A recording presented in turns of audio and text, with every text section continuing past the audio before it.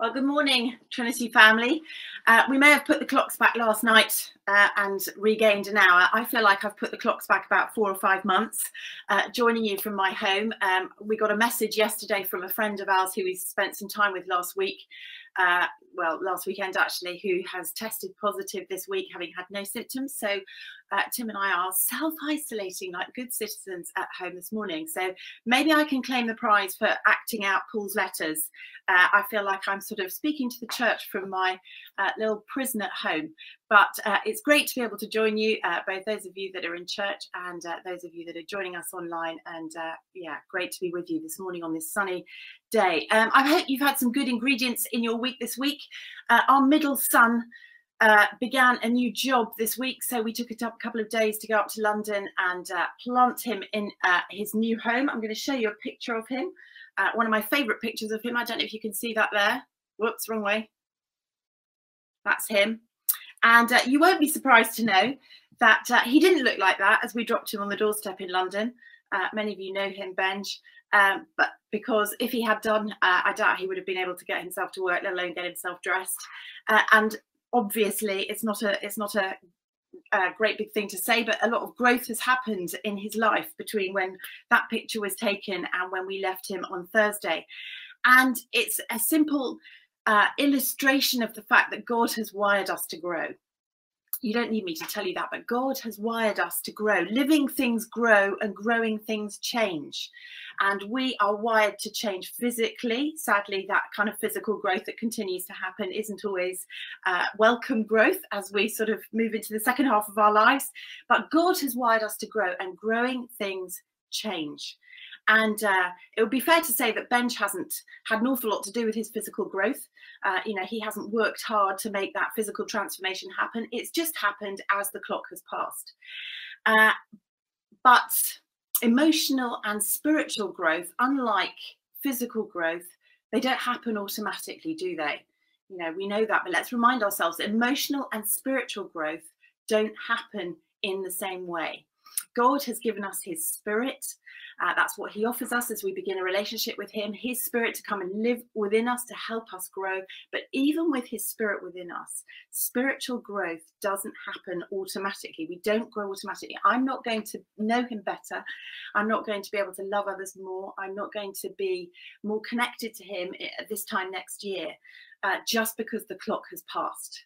Spiritual and emotional growth requires intentionality.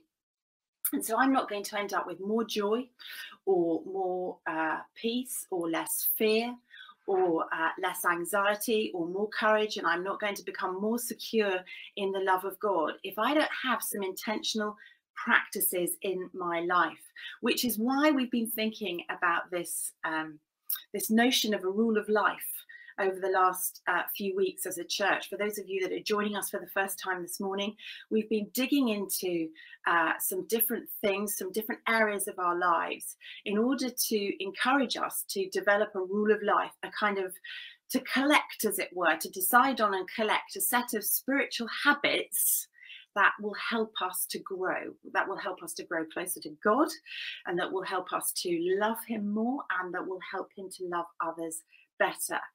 And to help us think about this stuff, we've been looking at some material and some principles by a chap called, they're not new, but he's gathered them together in a book called Emotionally Healthy Spirituality, a chap called Peter Scazzero. Nick put up a slide last week identifying the 4 areas that we've been looking at. Work and activity is coming next week. We're looking at relationships. We looked at them last week and this week, and we began with prayer and scripture, and we've looked at rest.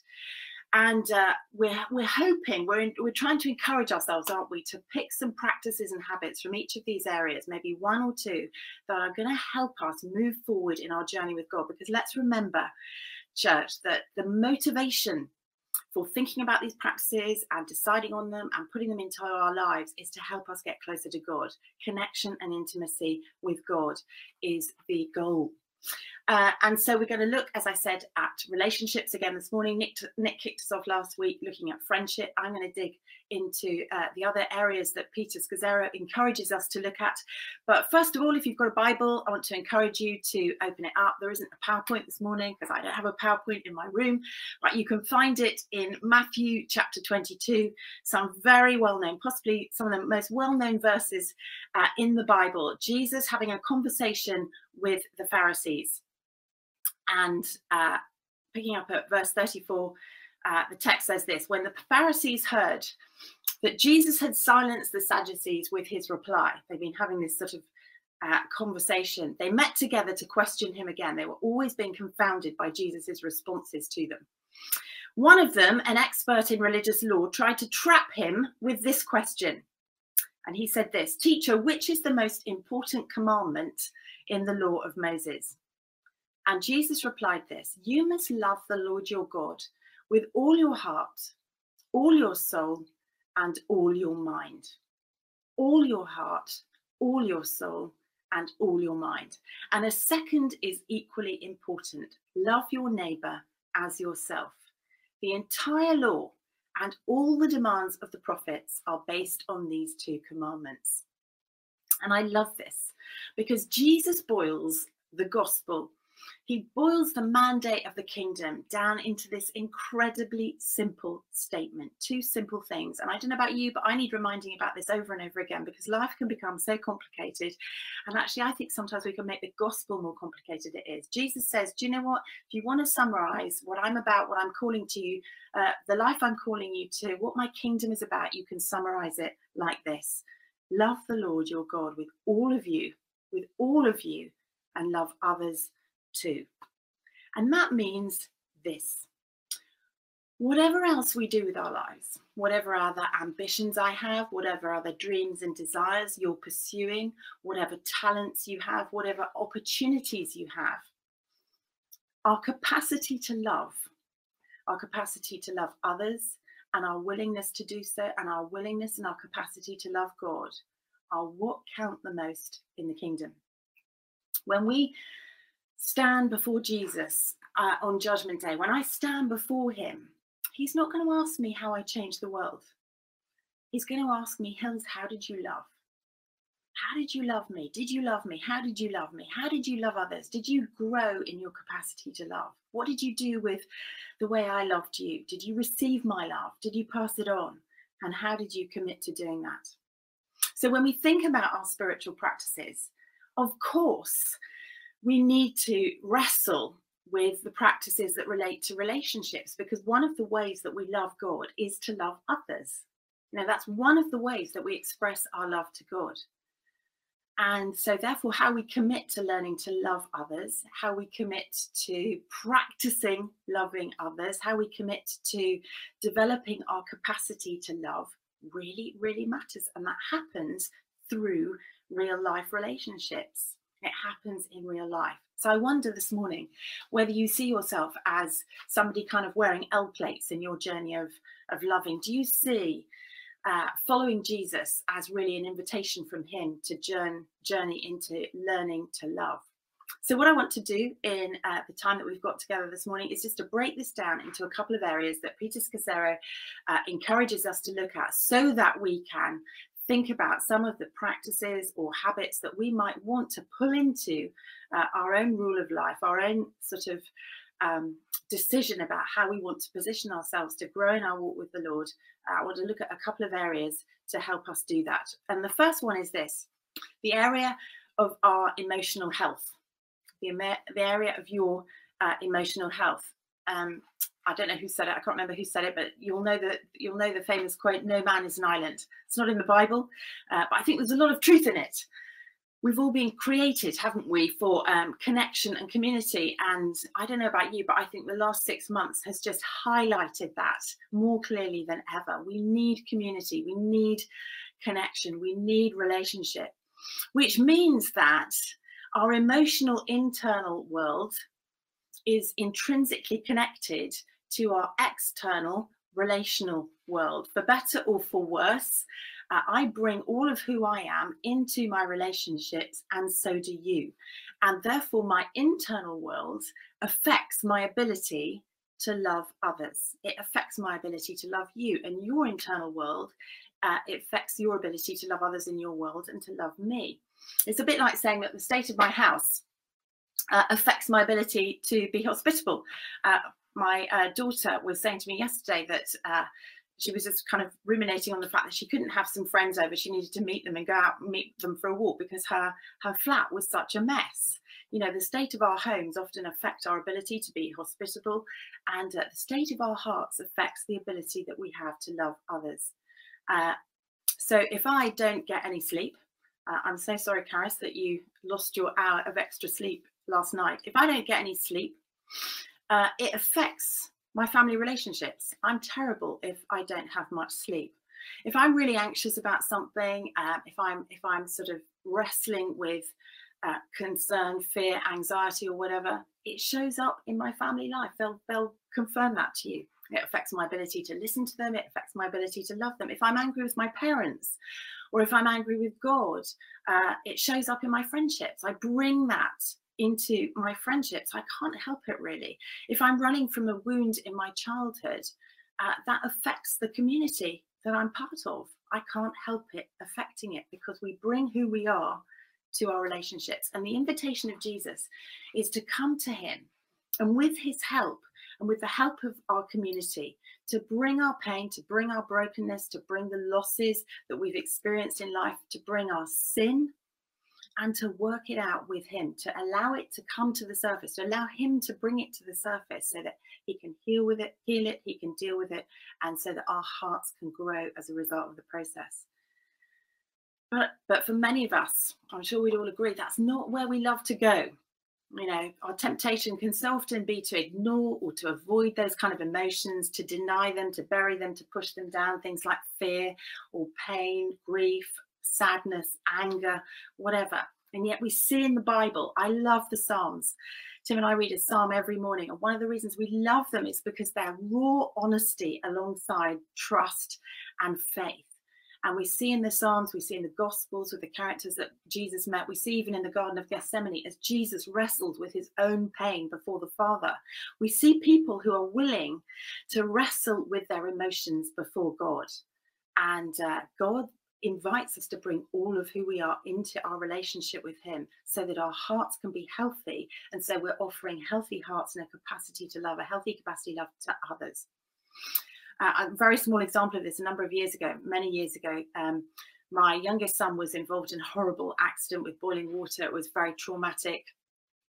He ended up in hospital, and I won't go into the details, but the following day was a Sunday, and the crisis had been sort of averted and the initial parts of it were dealt with. And I rocked up in church, and I knew that my heart can become like a Hoover bag that never gets emptied if I don't sort of bring my stuff to God.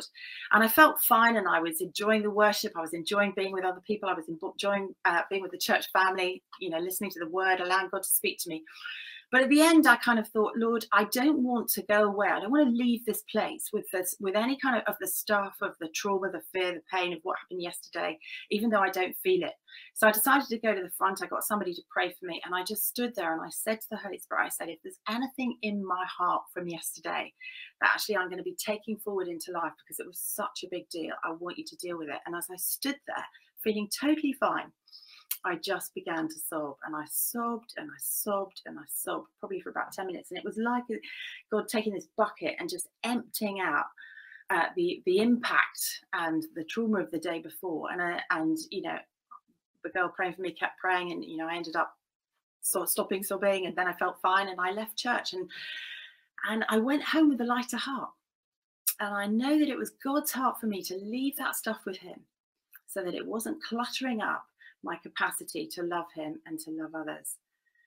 And if we feel that spending time looking at our emotions or giving them room in our lives and processing pain and processing loss and stuff like that is selfish or unimportant, please hear today, please look at the Psalms, read the Psalms, know that it is God's heart for you to bring your heart to him. If the ultimate purpose of the gospel is transformation, then God wants to transform all of us, which includes the deepest parts of us. So don't deny your losses. Don't refuse to face your feelings. Don't refuse to process your pain, because otherwise, year after year, we become like those Hoover bags that have got too full, or we become less human without realizing it. And we either get stuck, or we become these kind of empty shells with smiles on our faces. So a couple of questions for us this morning. Do you need a mentor? Do you need to start journaling about some of the losses in your life, some of the really big disappointments in your life that maybe you haven't grieved well, or you haven't really come to terms with, or you haven't brought before the Lord?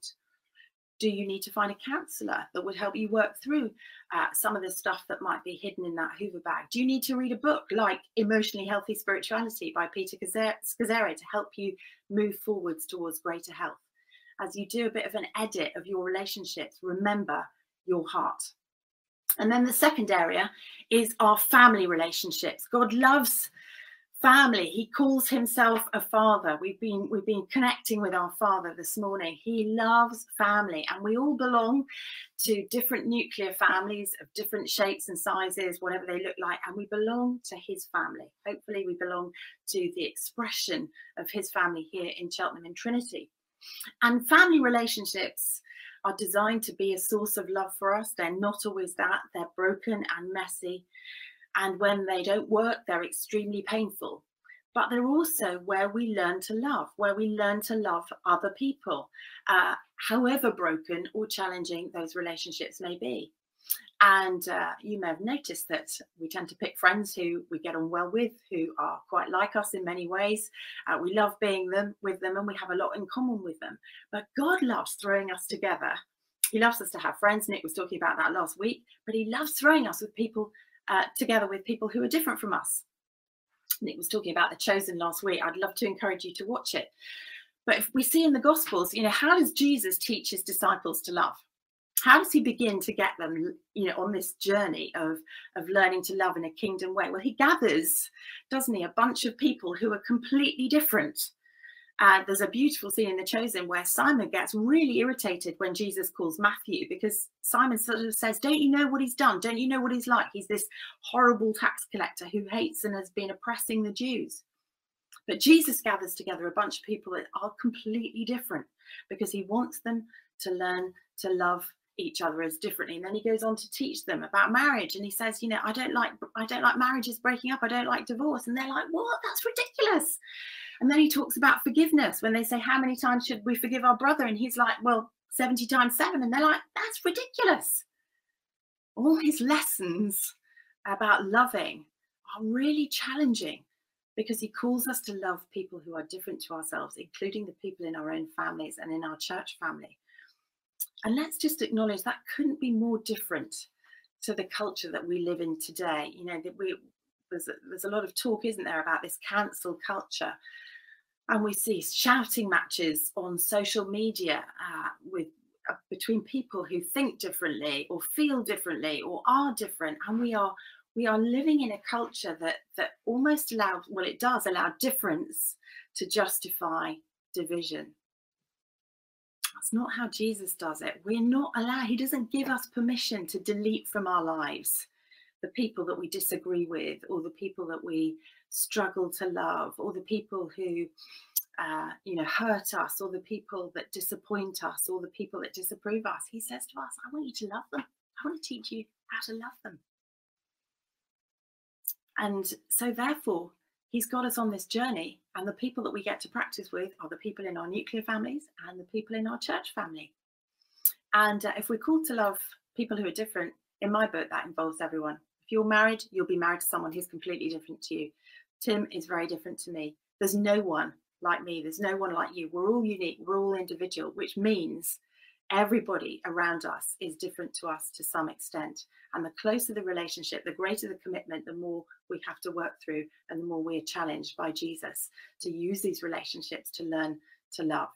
Now, I know I'm only scratching the surface. We don't have long to talk about this, but I want to just as I encourage you to think about the area of relationships in your life, and to think about some of the practices that you might want to pull into your own rule of life, your own decision about what habits you want to pursue to position you to grow closer to God, and to grow in your capacity to love others. I just want to lob out a few kind of questions really in this area of family, church family and nuclear family, for you to maybe think about or reflect upon during the week as you do a bit of an edit of your relationships. Maybe you might want to sit down with a cup of tea, definitely sit down with the Holy Spirit, and think about the different relationships you have in your life, and where the Lord might be encouraging you to put some specific practices in place to help you either invest in those relationships or improve your capacity, grow your capacity to love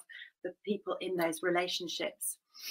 So here are just a few questions that might sort of, get the processing juices flowing, as it were, later on this week.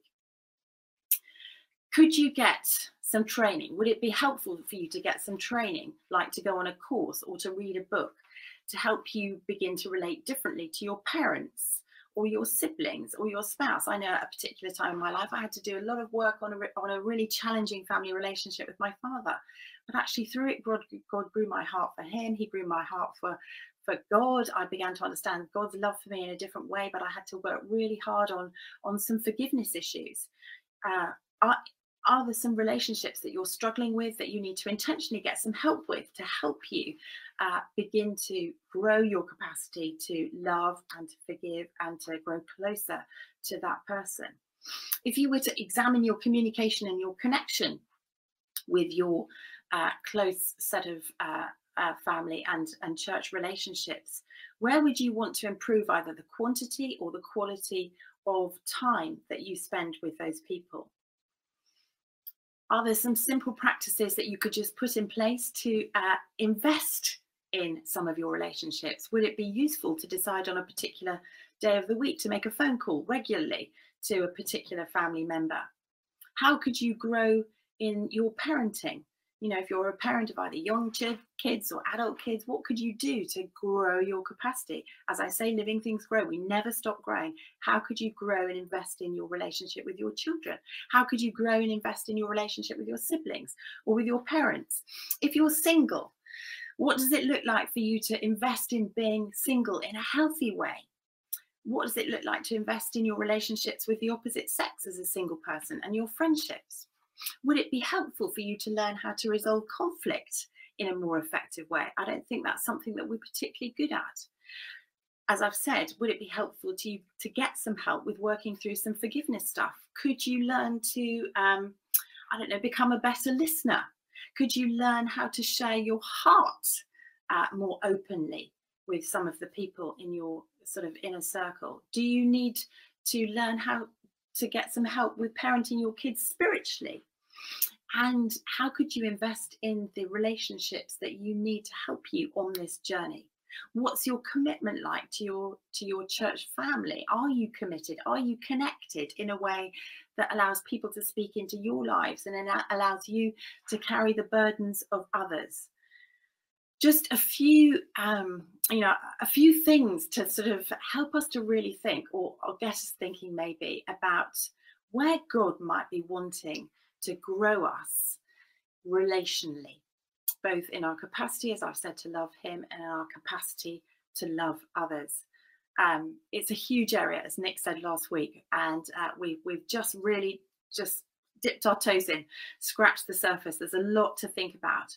But I just want to finish by reminding myself, by reminding you, that as we continue to think about our own personal rules of life, let's just remember that we're looking for tools. We're looking to find tools that will help us grow.